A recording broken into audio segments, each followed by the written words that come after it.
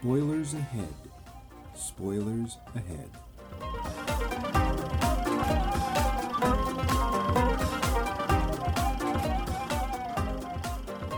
Welcome to Max Mike Movies. In this, our second series, we'll be discussing a different movie each week, a movie that falls into the category of what we're calling Hidden Gems. These are movies we both think are fun, interesting, or otherwise worth seeing, but for some reason they don't seem to have reached a particularly wide audience. We'll go over the plot of the film in our show portion, go back and forth over the film's merits, points, and details in the lowdown, and finish up with the roundup, where we discuss why we think the film deserves a wider audience, and maybe try to figure out why it doesn't have one. I am your host on the East Coast, Max Levine. And I am the monkey boy from the Midwest, Mike Luce. Indeed. And the movie we're talking about this week is the 1996 Tom Hanks film, That Thing You Do! ! Now wait, what is the thing that Tom does? This movie. That's it? That's it. Oh. Yeah. It's an age-old question, and that's the answer? That's the answer. What is that thing you do? This movie. Thank you. Good night. Wow, Helen. We're done. The show. Yeah, so this movie is basically a rock fable. It follows the rise and fall of a pop band out of Erie, Pennsylvania, called The Wonders, initially spelled O-N-E-D-E-R-S, but they changed that when too many people call it the Oneaters. Oneaters. Oneaters, or Oneaters, yeah. Four young men, they hit the big time with the titular hit song, That Thing You Do. The story follows the four of them and the lead singer's girlfriend, Faye, throughout their sudden rise to fame and the difficulties that accompany it. The movie also, although this isn't readily apparent, it takes place in 1964. It was readily apparent. Really? That year? Yeah, they said that it was 1964. Oh, good. Well, then it is. So you're lying again. Yes, I am. Can't trust you for a moment. I look away and there he is lying. Not as far as you can throw me. Nope. Well, not from the mid-coast, anyway. No.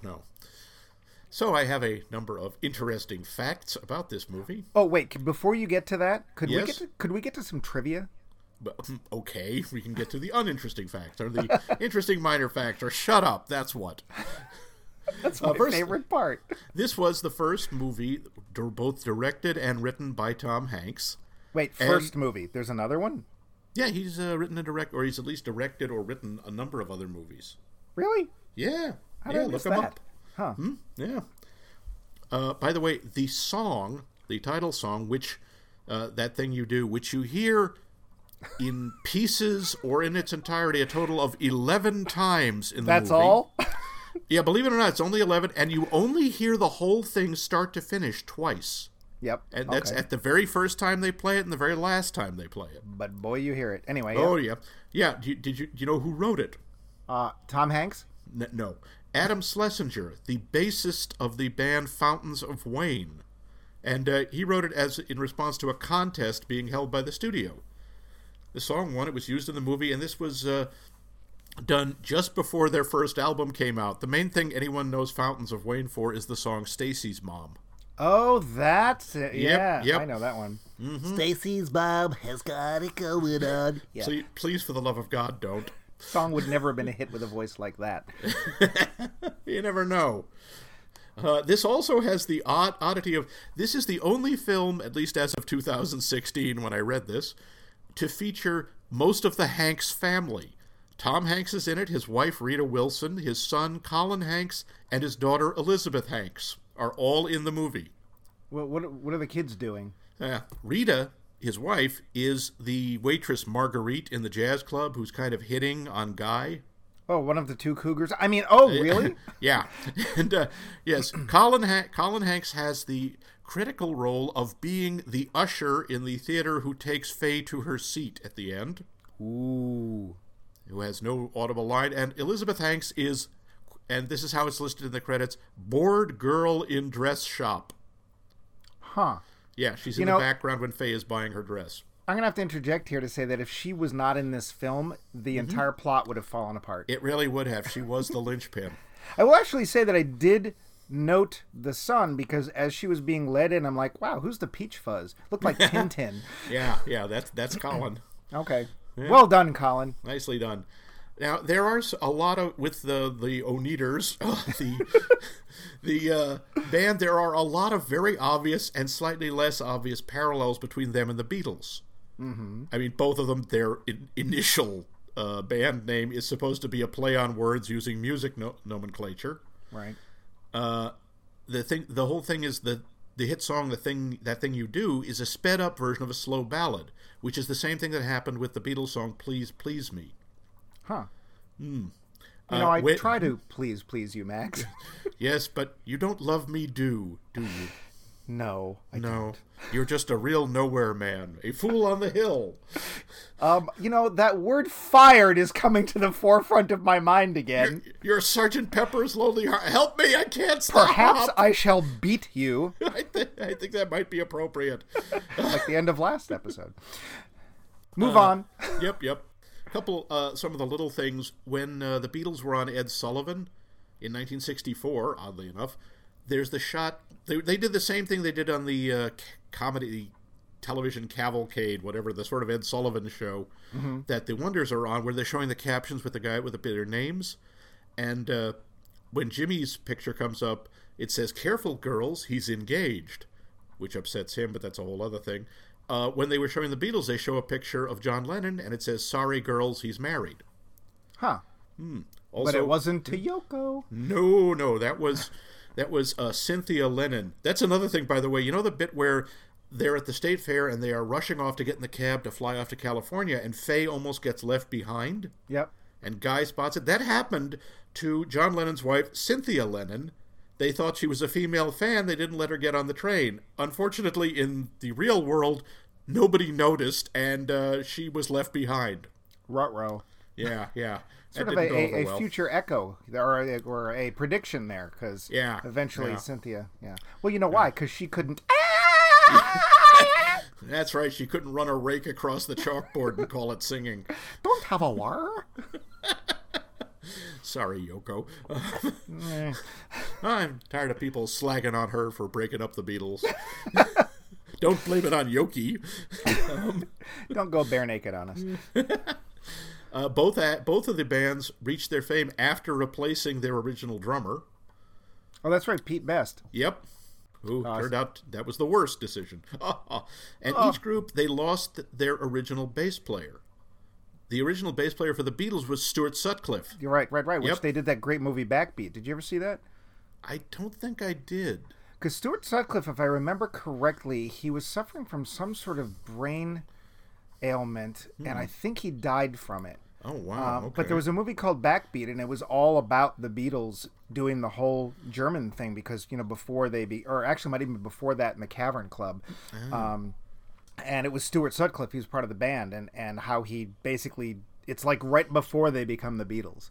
And he doesn't make it. I think he's suffering from some sort of brain, I don't know if it's a tumor or something like that. But it's much less dramatic in this movie because here the bass player just goes off to join the Marines. Well, yes, but he goes off to join them in Disneyland. Yeah, well, nice kid, Otne Ute Eitbray, if you know what I mean. We'll get back to him. Oh yeah, and that's pretty much. Oh, the only other thing, and it doesn't really count because it's not readily apparent in the theatrical release.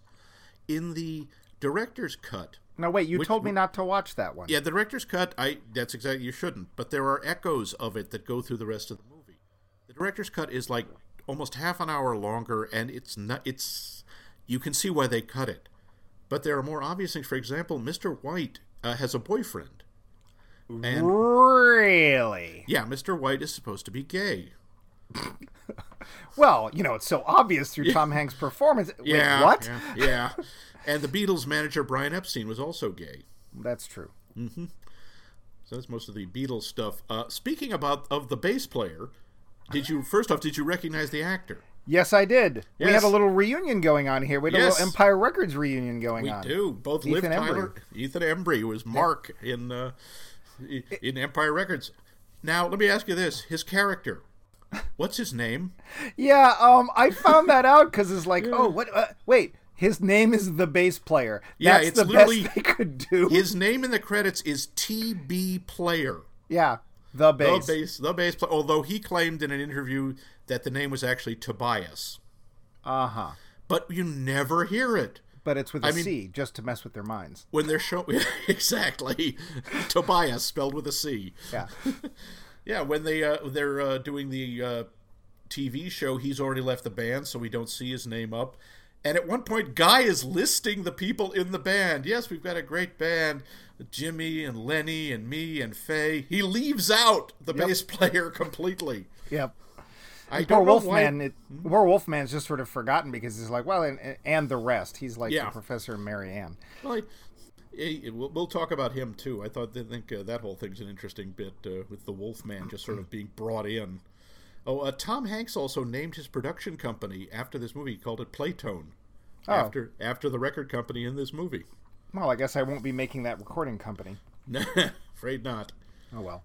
Yeah. Oh, the choreographer of this movie.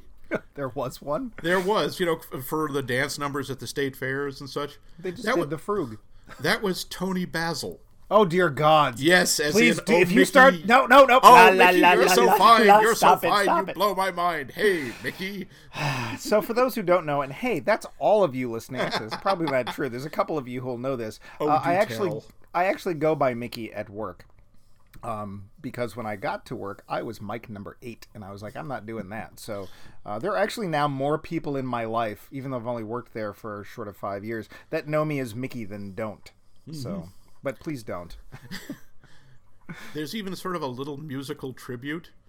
Her song, Mickey, has the line, "You take me by the heart when you take me by the hand." The Chanterline song says, "I want you to know when you hold my hand, you hold my heart."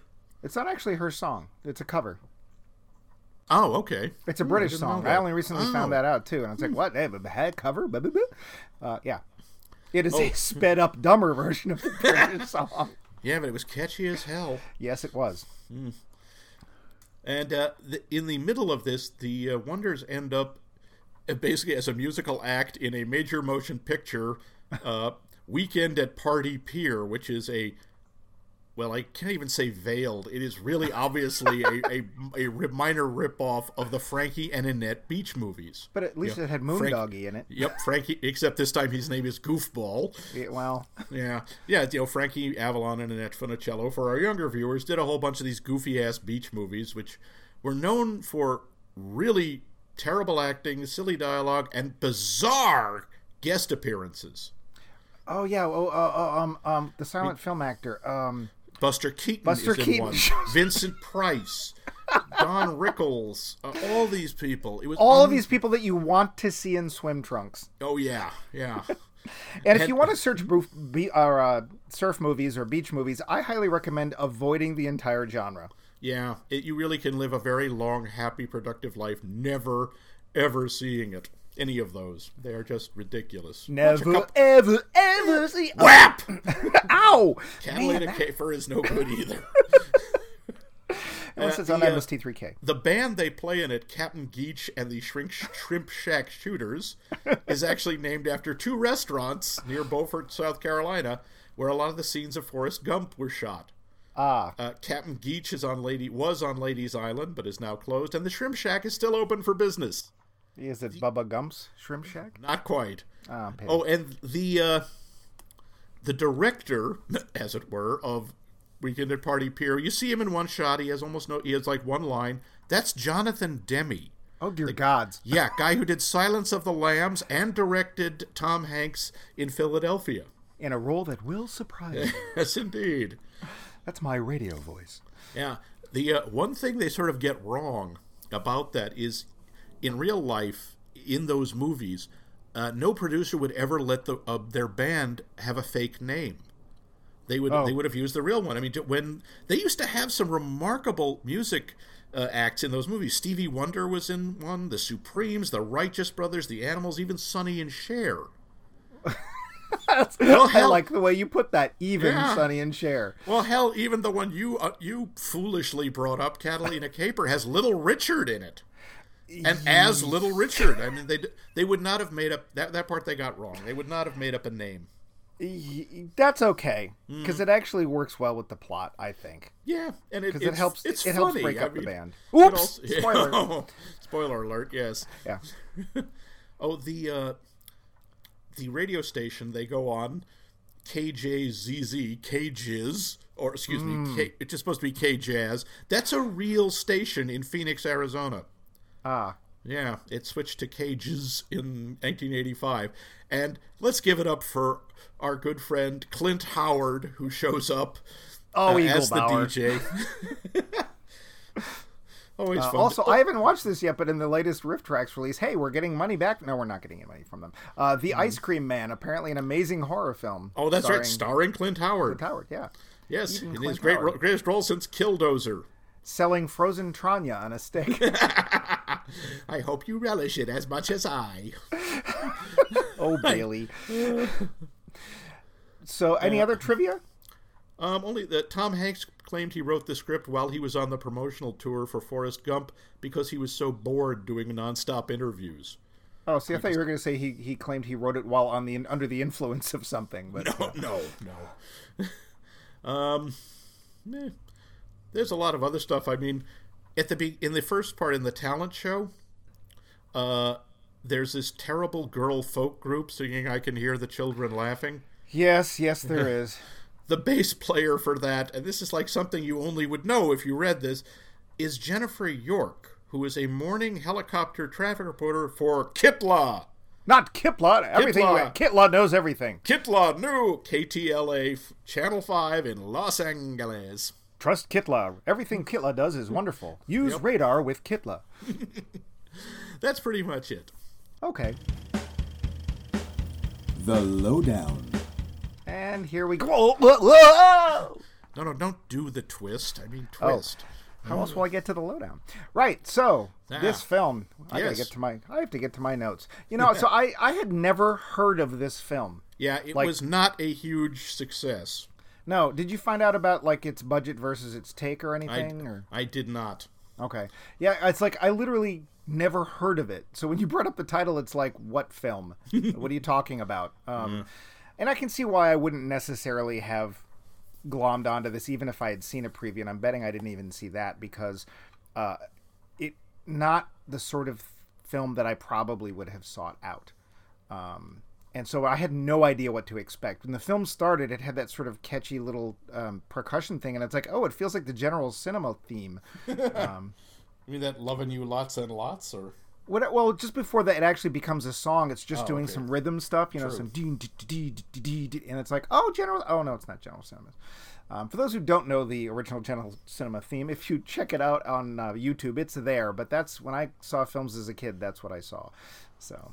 Other things I saw when I was a kid, when they're in the opening of the film, when they're in the Patterson's appliances store, and they're fiddling with the TV, that is the 13 inches the black and white that I grew up with. That's the exact model. And it's like, I know that TV. I like the fact that they're one of the shows that they're sort of playing in the background on the TVs in the appliance store is, of course, Fireball XL5. Yep, my heart will be a fireball. Oh, Lord, spare us. A fireball. By the way, he just finished at they're puppets. They're marionettes. Yeah, by the way, their budget was $26 million. They made about $34 million. So, no. Huh. Oh, well. Well, obviously, it wouldn't be a hidden gem now, would it? Yeah. Also, what was it? The Zenith Black and White. Hey, did you know Tina Fey was in this movie? Well, because there's a character named Tina and there's a character named Fey, and they were introduced right next to each other. But if you smash them together, they make Tina Fey. Yeah, boy. Talk about wow, let's see. Isn't that interesting? Two of their girlfriends are two of the most beautiful women on earth. How did that happen? And you know, that wig did amazing things because I totally did not recognize Charlize Theron. Yeah, Charlize Theron, who, by the way, was the first actress who auditioned for that role, and Tom Hanks just looked at her and said, "That's it. We're giving you the part." She's kind of wasted. I mean, she is barely anything to do. Although from the beginning, it's like, well, we know that Skitch there. By the way, Skitch, love that name. Had a D&D character named Skitch once. That's right, because they call him Skitch because Guy Patterson, who's the drummer in this, is sort of like they refer to him as Erie's only beatnik. Yeah, it's weird though because it's like his name gets used a couple of times and then he gets referred to as Shades. Mm-hmm. So it's either Guy or Shades. But yep, when Mr. White takes over, he gives him a pair of Foster Grants and says, "Wear these all the time." They become his signature, and he becomes that character. He becomes Shades. Yeah. So I'm going to ask right off the top, how did you find out about this film? Did you see it when it came out? I did see it when it came out. I actually saw that in a very odd way. It was, I believe, in 1996. I saw it in Las Vegas when I was working for a computer company. We went to Comdex. Max? What? What happens in Las Vegas stays in Las Vegas? Not back then. What were you doing when watching this film, Max? Our listeners want to know, Max. Max, you must tell us now. I was working a booth at Comdex for a company called a company that no longer exists called Iconovex. Was it a dirty booth, Max? Was it dirty booth? No, although it didn't stop all these people from handing us porn flyers and flyers for strip clubs and of course. So you saw the film at a strip club? No, I did not. I saw it in the. I don't even remember what hotel Comdex was in that year, but I was. My shift was over, and I didn't want to walk back through the 8,000-degree temperatures to the hotel, so I was looking around. To get a prostitute? Is that what you're saying, Max? To get a prostitute? No, I did not get a prostitute. A lady of the evening. They were showing the movie. Apparently this is one of the places it premiered, and they were showing it in the hotel for free, so I just went in and watched it. And what did you think? I liked it. I was like, this is just very sweet. I mean, it's a rock and roll fable, and I thought, my God, considering you hear this song 11 times, you don't get tired of it. I didn't anyway, because it's so catchy and so peppy, and it's so utterly inoffensive. It is very catchy. Yeah, and there's nothing to it. No. It's adorable. It's a love song about anybody. Yeah, there's nothing unique about it. There's no clever hook.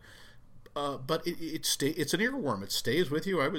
That song was in my head for months after that. Did you, speaking of music, did you notice who did the score for the film? Yes, that was Howard Shore. Who would go on to do lesser films like Lord of the Rings and The Hobbit. Well, he was also the musical director for Saturday Night Live. Oh, I didn't know that. Yeah, in the early days, they used to do these odd numbers. And now Howard Shore and his all-nurse band, or Howard Shore and his all-bee band. Oh, yeah. The reason that I didn't know that is that I stopped watching the Saturday Night Live show back in, the 70s, whereas Max continues to watch it to this day. Someday it's going to be funny again. I know it. Leave me alone. Yeah, that's fine. That's fine. You just do your little show and do your little thing. I'm okay. I just want to know what you did that required you to go through such punishment. No, that's not fair. Saturday Night Live has its moments. Yes, there are decades between them. No, I'm not. They are fewer and far between anyway, whatever. These kids today.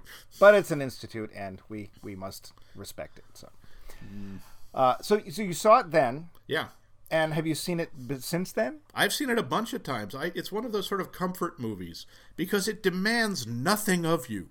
It kind of doesn't. No. I mean, it's one of those movies, it reminds me of, oh God, what was the one we were talking about? I guess it was sort of like Empire Records, but one we talked about before, Dazed and Confused. You wait and wait for the major conflict or the crisis, and there isn't one.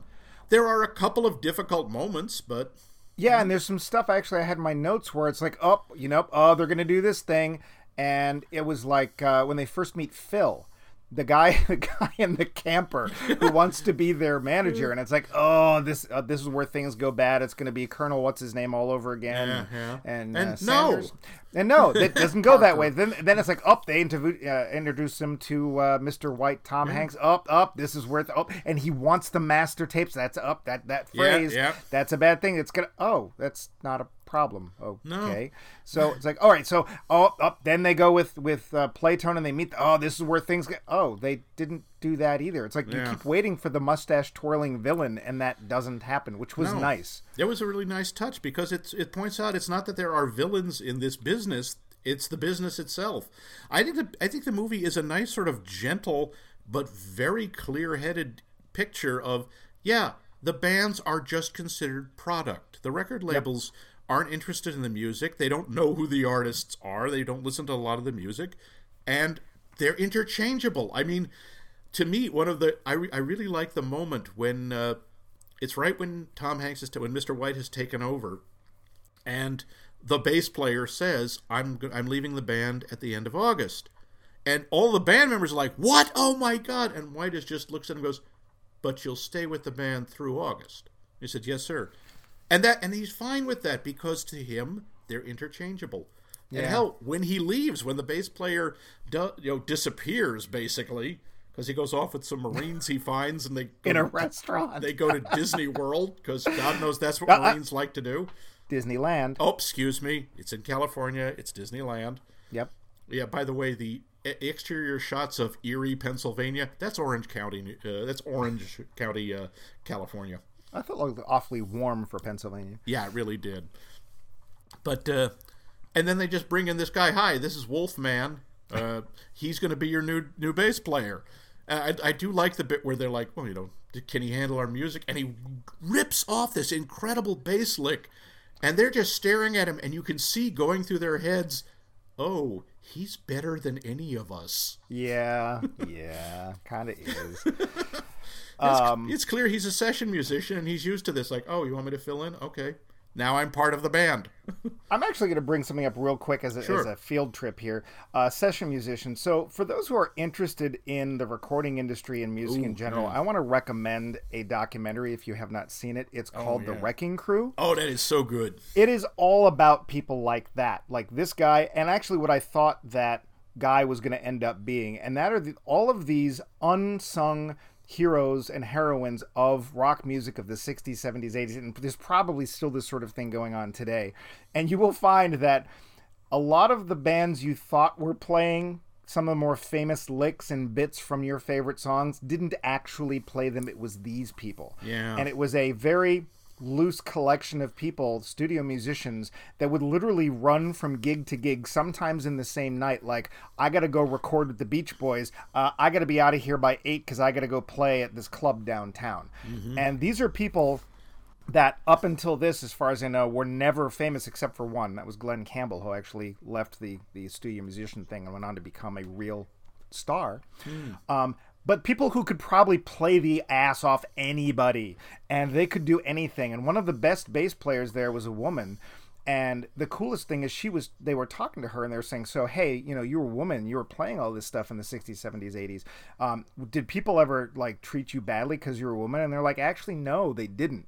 There was one or two comments about, well, she's a great bass player for a woman, but she said it really, once they heard me play, the other musicians were fine with it, and I thought that was really cool. But again, just a quick field trip, if you're interested in that kind of thing, check it out. It's a great documentary. You will find out things about the music industry you never knew. People who play, wait, they played on jazz albums and the Beach Boys? Really? It's like, yep, they could do anything. So I'm guessing that's who Wolfman was supposed to be, one of those people. Yeah, probably that same idea. And there's the implication at the end that that's what Guy's going to do. Once the band breaks up, sorry, spoiler, he's going to stay. He decides he's going to stay in Los Angeles, and he's going to try to be a session musician. Yeah, and he doesn't, which is kind of it's all fictional, so it doesn't really matter. Yeah. But which was kind of too bad. But it seems like he was pretty happy. Speaking of being pretty happy, I would like to bring up Lenny. Okay. So Lenny initially, Steve Zahn, or Leo. Yeah. They use both. Yeah, well, only once those little credits when they're on that TV show, and the one where you said, "No, look out, girls, he's engaged." Right. They introduce him as Leo, and I don't know why. But initially, I'm like, "Oh, poor Lenny, he can't get a girl." He's trying to get a girl, and this is at that talent show and stuff, and it's like, "Oh, Lenny." But you know what? Lenny's my favorite member of the band. Oh, really? Why? Because Lenny gets it. Lenny knows it's like, this is flash in the pan. This is not going. I don't know if this is real. I don't care. I'm grabbing onto this rope tow and going to the top of the mountain for as long as I can. And when it's done, fine. I don't care. He doesn't take any of it particularly seriously. Yeah. He's having a great time. I think he's the only one who doesn't ever show a point where he's like, somewhat down about something. Obviously, TB, God, the bass player is like, well, I'm going to be joining the Marines, so there's that whole thing. Although he's like a puppy dog, is thrilled with that. Obviously, Jimmy is the soulful. Yeah. Oh, thank you for giving me something to bleep. Well, you should have at least one in each show. No. There's Jimmy, who is the soulful artiste. Although I love his little thing at the end, at the very end of the film, because he's the one who stays with Playtone. And yeah, he becomes a very successful producer for them. Yeah. He's the one who's all conflicted. There's Guy who's sort of waffling between this, like, wait, I'm the leader of the band, and wanting to be with Liv Tyler's character and stuff. But it's just like Lenny is just like, this is awesome.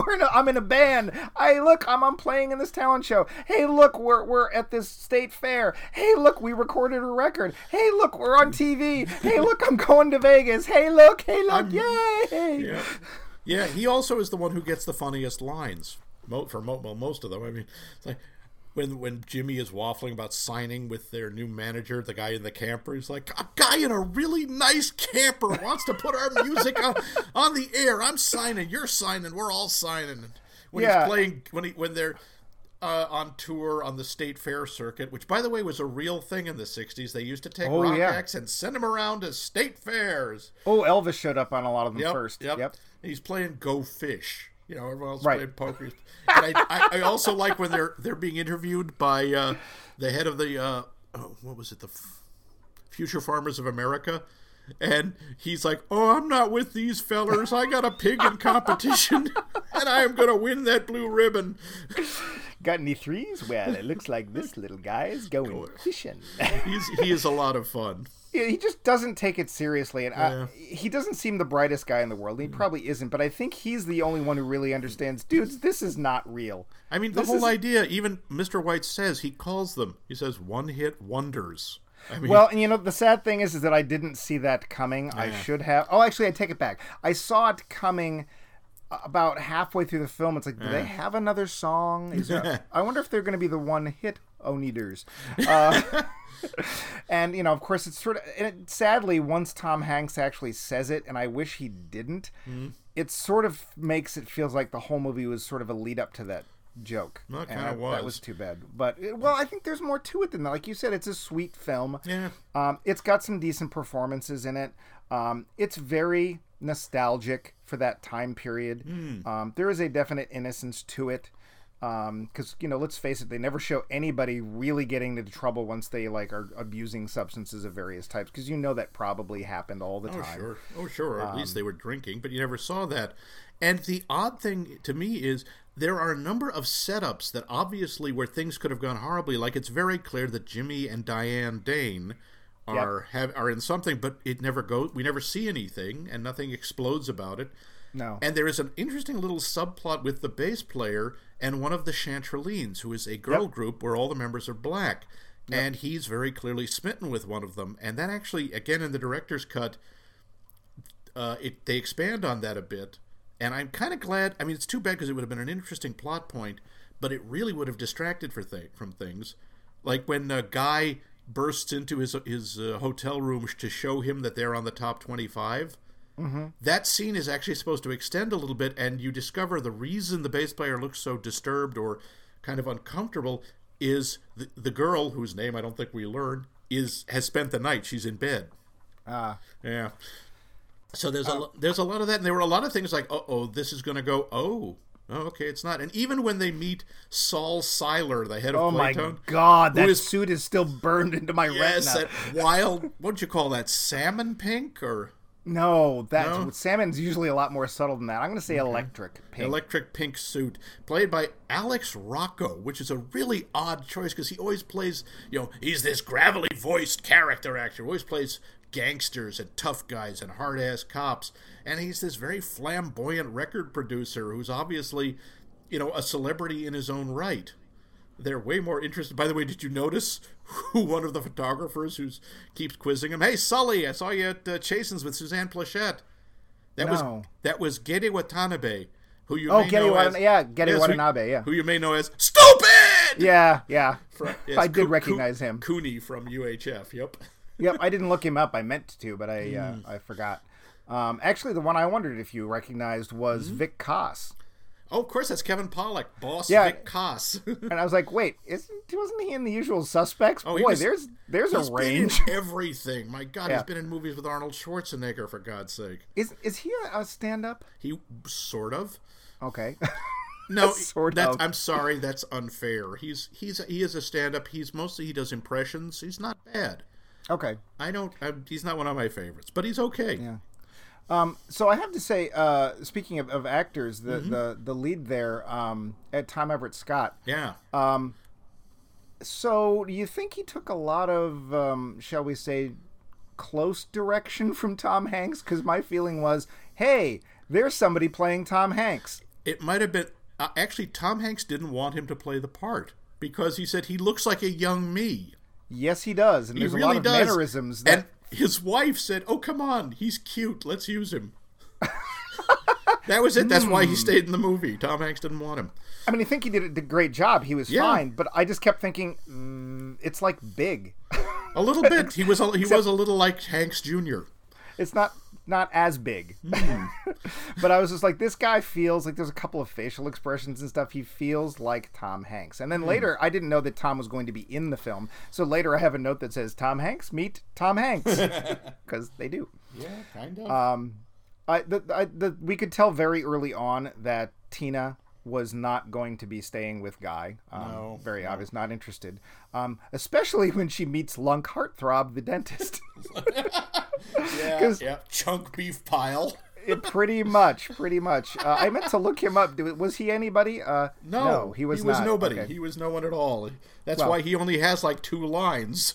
His name is Keith Newbert. You might know him from The Young and the Restless. Hello, I'm a handsome actor.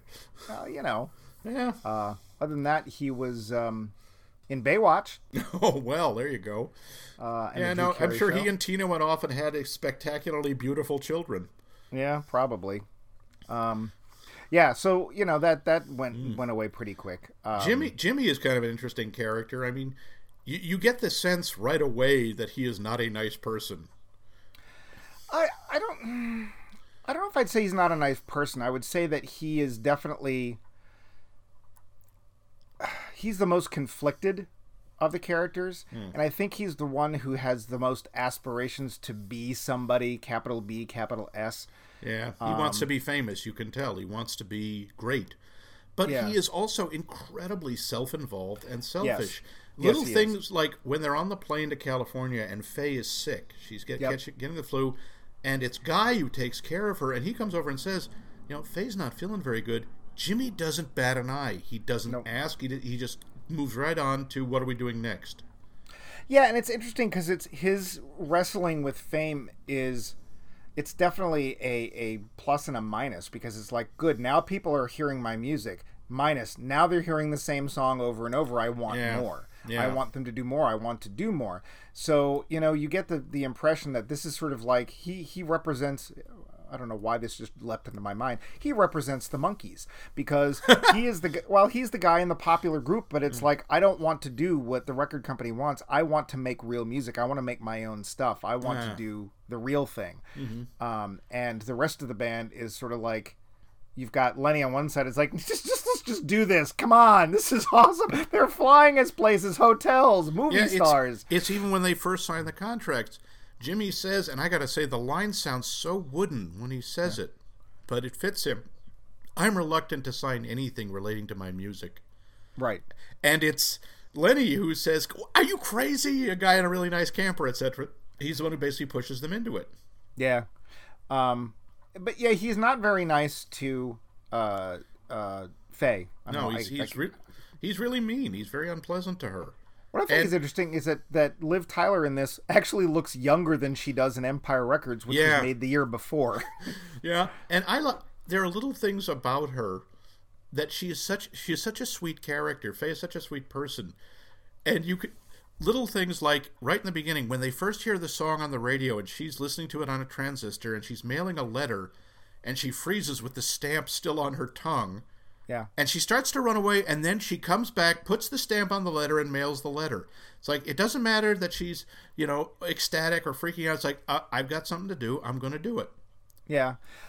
Interesting thing about the radios there. Boy, sound quality of transistor radios was a lot better than I remembered. Yeah, it was remarkably clear. I was like, wow, since when do those single speaker transistor radios sound like 5.1 speaker stereo systems? Yeah, stereo. Stereo. Yeah. Not a big thing back in 1964. Not very big. Yeah, it's certainly not. I think we're still on AM then, so there wasn't any. I think, if I'm not they mistaken, hadn't to hit this FM day, yet? Oh, wow. I don't know, but I think to this day you don't get stereo in AM. I think it's just FM. No kidding. No, I don't know. Yeah, Huh. and if I'm wrong, you can write me at. Yeah. Also, Liv Tyler in this, I was surprised because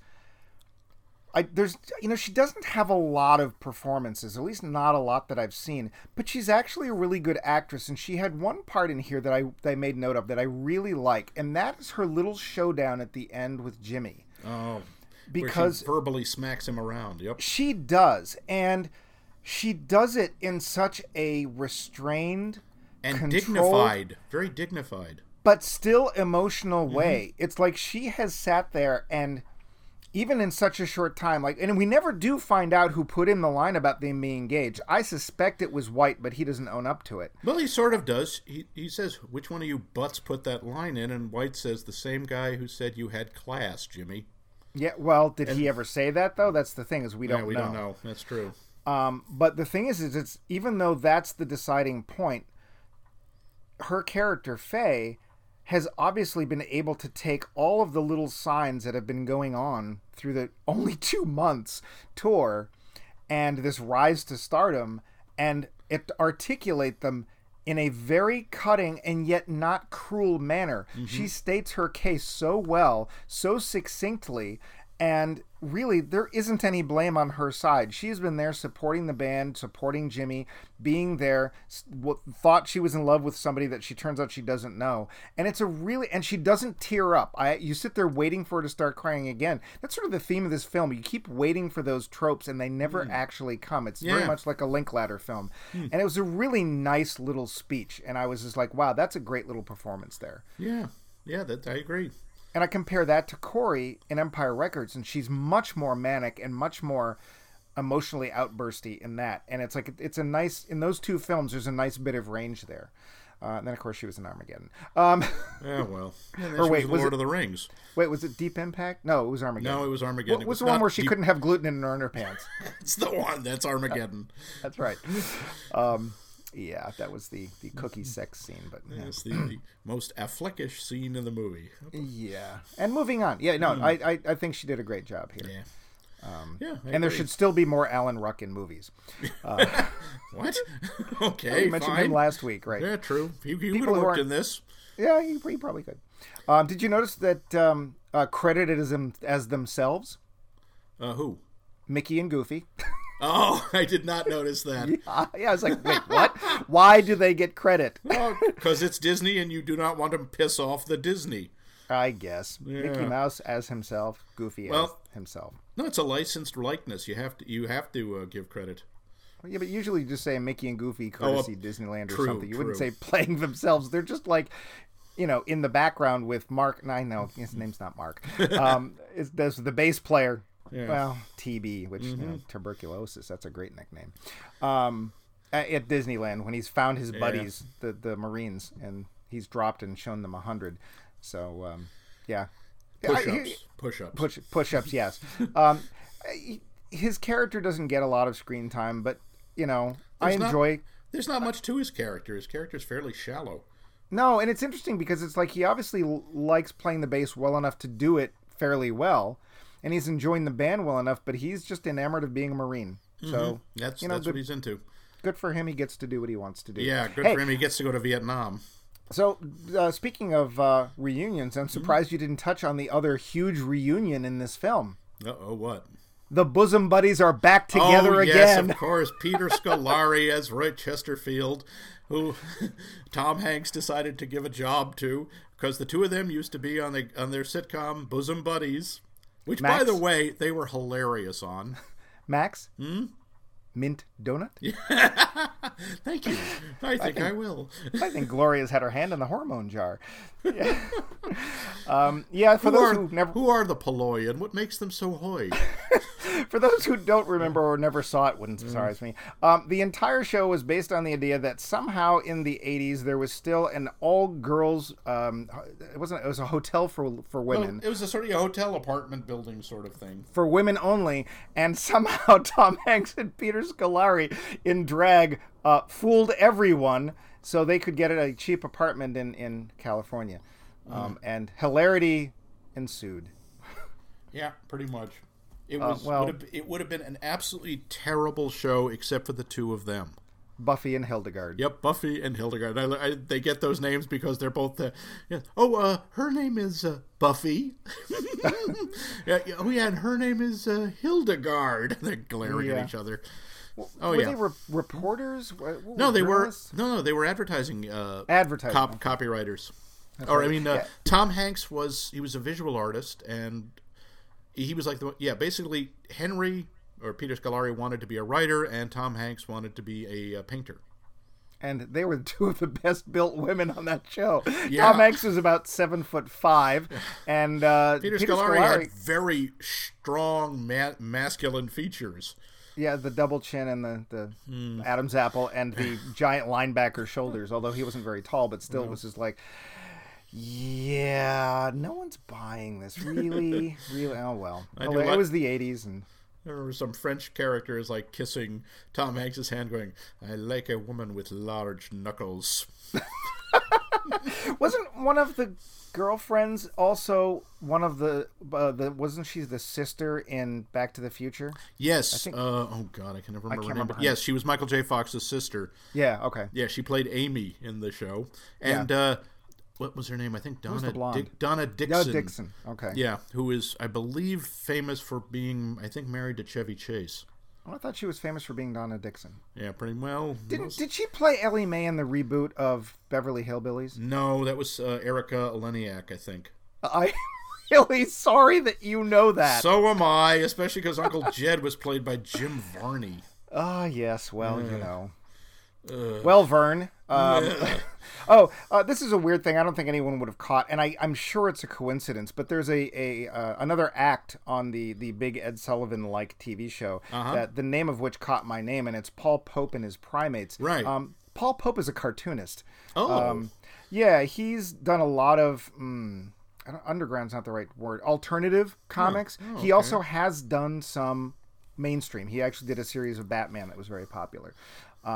He's working on an all ages graphic novel series right now, but I was like, Paul Pope, that sounds like a name that was picked, and I don't imagine anybody was a cartoonist fan, but I was like, oh, I know who Paul Pope is. Well, there's a bunch of stuff with names in this example, what was it? Villapianos, the pizza joint that they start playing in out by the airport. Yep. Tom Hanks is a big Oakland Raiders fan. And he named the place after the former Oakland Raider linebacker Phil Villapiano. Oh. Mm-hmm. Oh, there you go. Yep. One of the things, just thinking of names again, at one point you see Jimmy is working in his notebook trying to find a name for the band before they get to the Onaters. Onaters. And some of them in there are things like the Lords of Erie, the Mozarts, the Echoes, the Ticks, the Didactics, and the Flannels. Really? Farther down on the page, it's apparently almost impossible to see. There's Mom's Hot Dish, the Hanks, and Faye's Addiction. Oh, wow. Yeah. So you should have gone for that. I'm going to put a shout out right now for a side character that I really liked, and that's Lamar. Lamar was cool, although he is kind of a throwback to the old magic Negro trope. He is a little bit. The thing is I just liked him as a person because it's like, this is the guy you want to know. Yeah. I love the scene where Guy wants to find a jazz club. Lamar, where's the place that plays good jazz? He goes, oh, you want good jazz? Good jazz. Tell me this. Who played Coronet with Jacques St. Clair on Vital Stats? And he goes, Scotty McDonald. Get in the cab. Get in the cab. It's a great moment. Yeah, and he is that kind of that trope, and that part is too bad, but I don't know, I just like, that's a guy I want to know more about. Yeah. Like, I was interested in him. It was a quick performance, there's not a lot there, but I like the character. He's so charming. You instantly just want to know this guy, because you know he knows everything. Yep, and everybody. And it's too bad because he's like, I bet there's a whole movie just in Lamar. But I think so. I also, there's that one line Saul Seiler has when Jimmy is trying to schmooze with him or trying to get it. I just like, he's like, get Fabian away from me. Oh, Fabian wasn't a flash in the pan. He was a serious artist. Oh, yeah. There was a weird scene that I had in my notes, too. It's like they start off at the talent show, and they do their thing, and then everything's cool. And then they get picked up by Phil, and they start doing state fairs. And then they get to Wisconsin, and it's like, what the hell is going on? Why are there all these dancers? What's with the yoga? They were doing go-go dancing, basically. I guess, but it's just like, we're going to add all these platforms and all these women, and we're going to do all this stuff. And it's like, okay. I don't get it. Why stop? Make that go away. But I liked the other stars of the Playtone Galaxy because they were such standard. They were such like, I don't know, icons of certain types. There was the weary guy with the one song, Freddie Fredrickson. Oh, Rex Manning? Not even, I don't think he's even Rex Manning, because the implication is Rex Manning had a whole career. This guy is obviously built off one song that was a theme song for a TV show called Mr. Downtown. Well, see, that's why I thought, there's the family way, and it's like I immediately went to Rex Manning because he had that smarmy, like, I'm hip, but no, you're really not. So, and he's so condescending to them. Hey, you kids have fun out there, and I heard your song. It's catchy. That's it.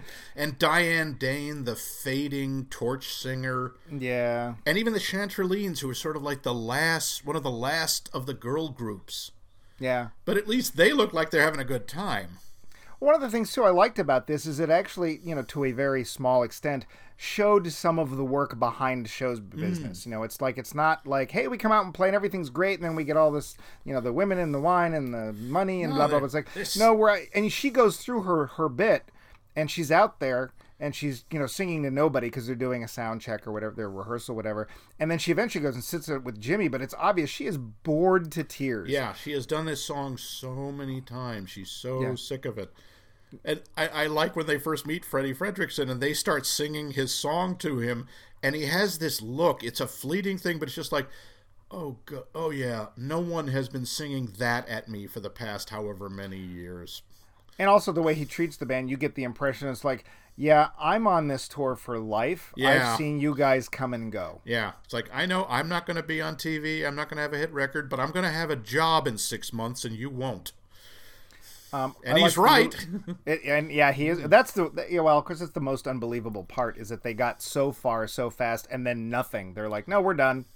That's not. Actually, there were a lot of one-hit wonder bands like that. That's 2 not months? so hard to believe. 2 months? 2 months. Some of them, some of them last only a few weeks. Dexy's Midnight Runners, the ones who did the song "Come On, Eileen." Well, I think they were together like 6 weeks.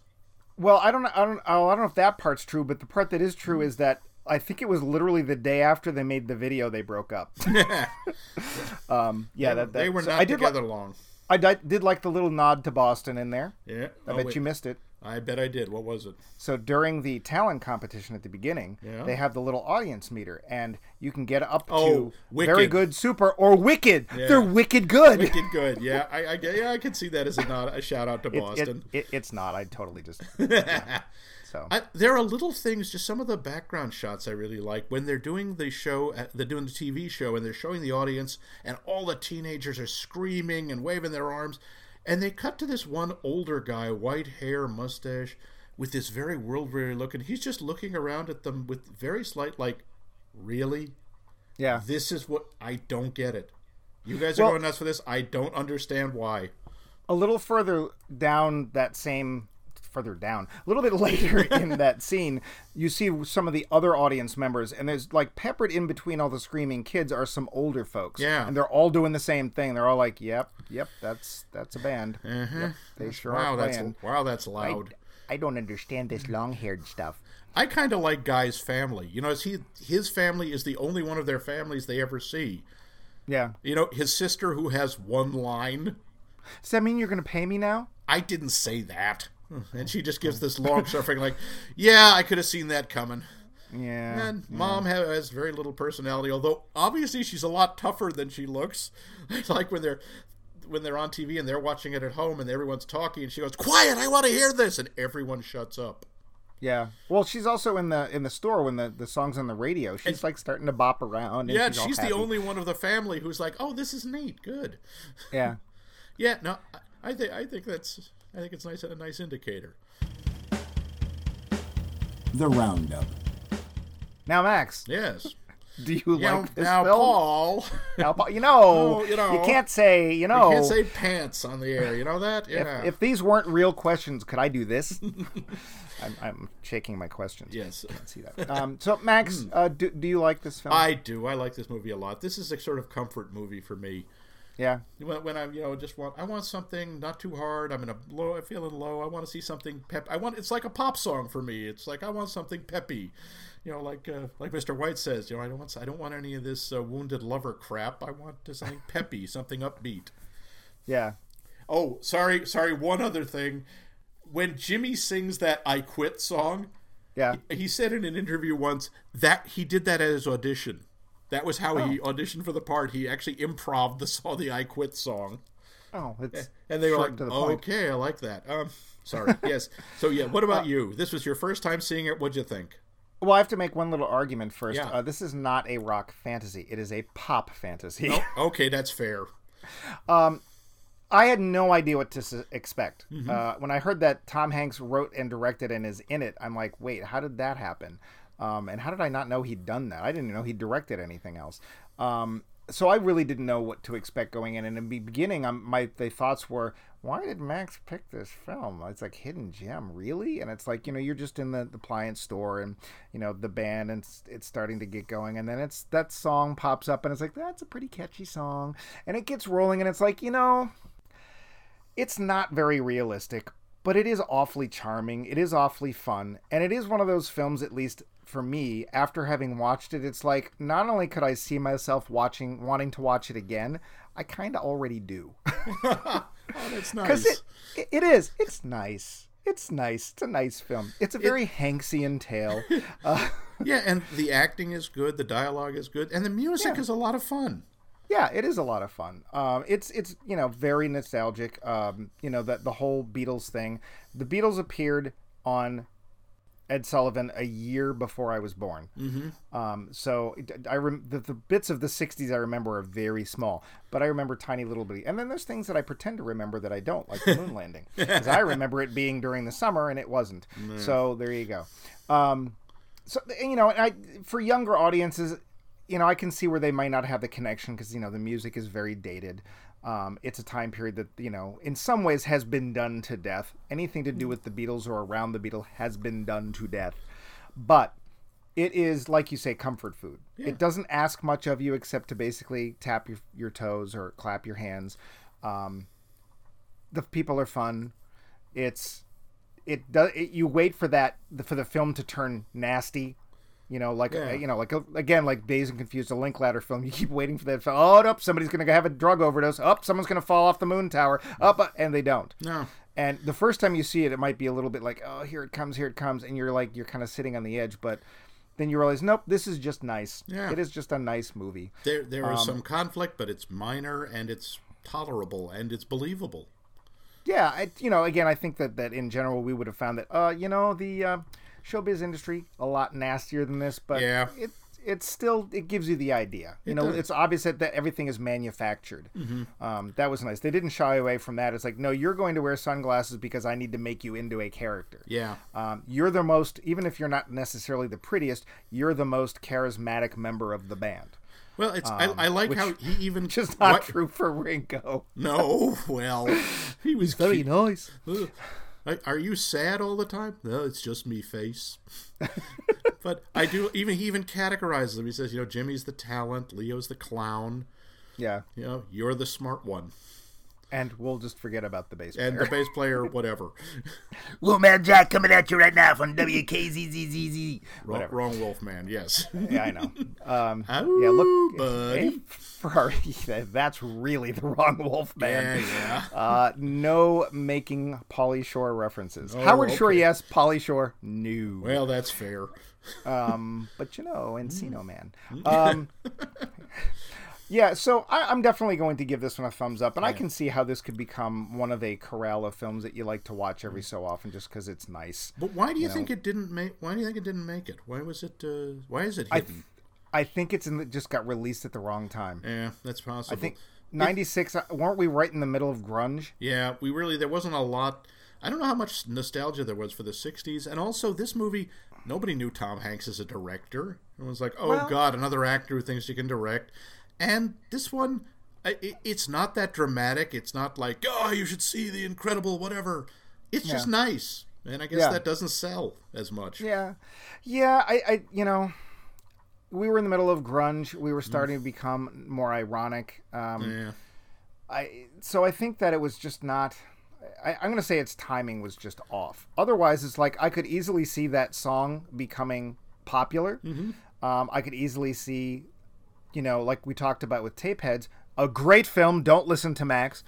I could easily see the band doing a little tour as the band, although I'm guessing that none of them actually sung or played. Oh, no, none of them did. They rehearsed together as a band for 8 weeks just to see what it was like. But of them, the only one who's a musician is Steve Zahn. Who's that? Lenny. He actually plays the guitar and sings. Really? Yeah. Oh, good for him. But they still didn't use his voice or his playing. Well, I like it when he takes his turn as the lead singer for the other song, which gets played once, and it's like, hey, you sound just like Jimmy. Like, I can't tell you apart. Yeah. No, I liked him. He was my favorite character. So this one definitely deserves a wider audience. Yeah, and I'm not sure when you could have released it that it might have worked better. But I think that just when it came, I'm going to take a guess, 96. I don't remember that, off the top of my head for films. But the grunge thing was going on. Those dirty grunge kids. They should take a bath. That had kind of peaked because by that point, Kurt Cobain was dead. Oh, right. Yeah. Well, yeah, but we still had, Pearl Cream. Pearl Jam and... Stone Temple Pilots and all those guys. Yeah, it's true. But we were in, as they called it, starting up with the post-ironic era. And this film is a lot more earnest than that. It's more, it's not ironic. It's not snarky or sarcastic. No, I'm not sure if it would have... Like, usually what happens is you get nostalgia about 20 years later. I'm not sure if this would have worked in the 60s and in the 80s or not. But... It's just, I think the late 90s is just not the right time for it. Maybe. So that could be it. All right. So that's how we feel on that one. And next week, we are what are we doing next week, Max? Next week, we are starting a new series. What? Yes, indeed. We are moving away from Hidden Gems and into a brand new, chocolatey-covered, fudgy goodness series. But I'm not prepared. You will be. You must be. But our canned cocktails. Mike and I, of course, are huge gaming geeks and have been for most of our lives. Yes, and, dear gods, most of our lives. That's true. I know. Scary, isn't it? I can actually blame you. Yeah, it was my fault. I corrupted this innocent, fair-haired youth. Okay, I was so innocent. Yes, he was sitting there. He came to school in his little sailor suit with a fair young soccer player with a big lollipop and dreams and a bigger heart. His dreams in his eyes. And I led him down the dark, terrible, satanic path of Dungeons and Dragons. And we had talked about this, and we were discussing: has there ever been a really good Dungeons and Dragons movie? I mean, a movie that captures the spirit of adventurers going out, as someone has referred to them, I'm not sure where the phrase comes from, a band of murder hobos, basically, who go around killing and taking things and have no place to live. There have been a lot of movies that come close, a lot of movies that tried. The most obvious and probably, and Mike and I, we apparently disagree on this, the one I think that comes closest is Lord of the Rings. But we'll get to that. Yes, we will. Because here we're starting out next week at the bottom. Or, okay, that's unfair. It's not the bottom. It's not very good. Oh, it is not the bottom. No. But we are starting with Eragon. Eragon for all your online Ragon needs. Sorry, Rift-Trax. Yeah, Eragon. Yep. So Mike will be teaching us through that. If you accidented your way into that film and have seen it, or if you'd like to accident your way into the film and watch it before our show, next week we start our D&D series with Eragon. Yes, indeed. And until then, But before then... And possibly during Oh, then. no, wait. You're What? not doing it again this week. No. What? This week you're doing it right. Okay. We're going to you end don't right. do it right, We're gonna you're do it going to be properly. fired. Here we go. That this is, we're finishing up now, the end with the thing, and we're going... You're going and off script? I'm on not script? Oh, there's On what script? script. We've never had a script in our lives. Who are you kidding?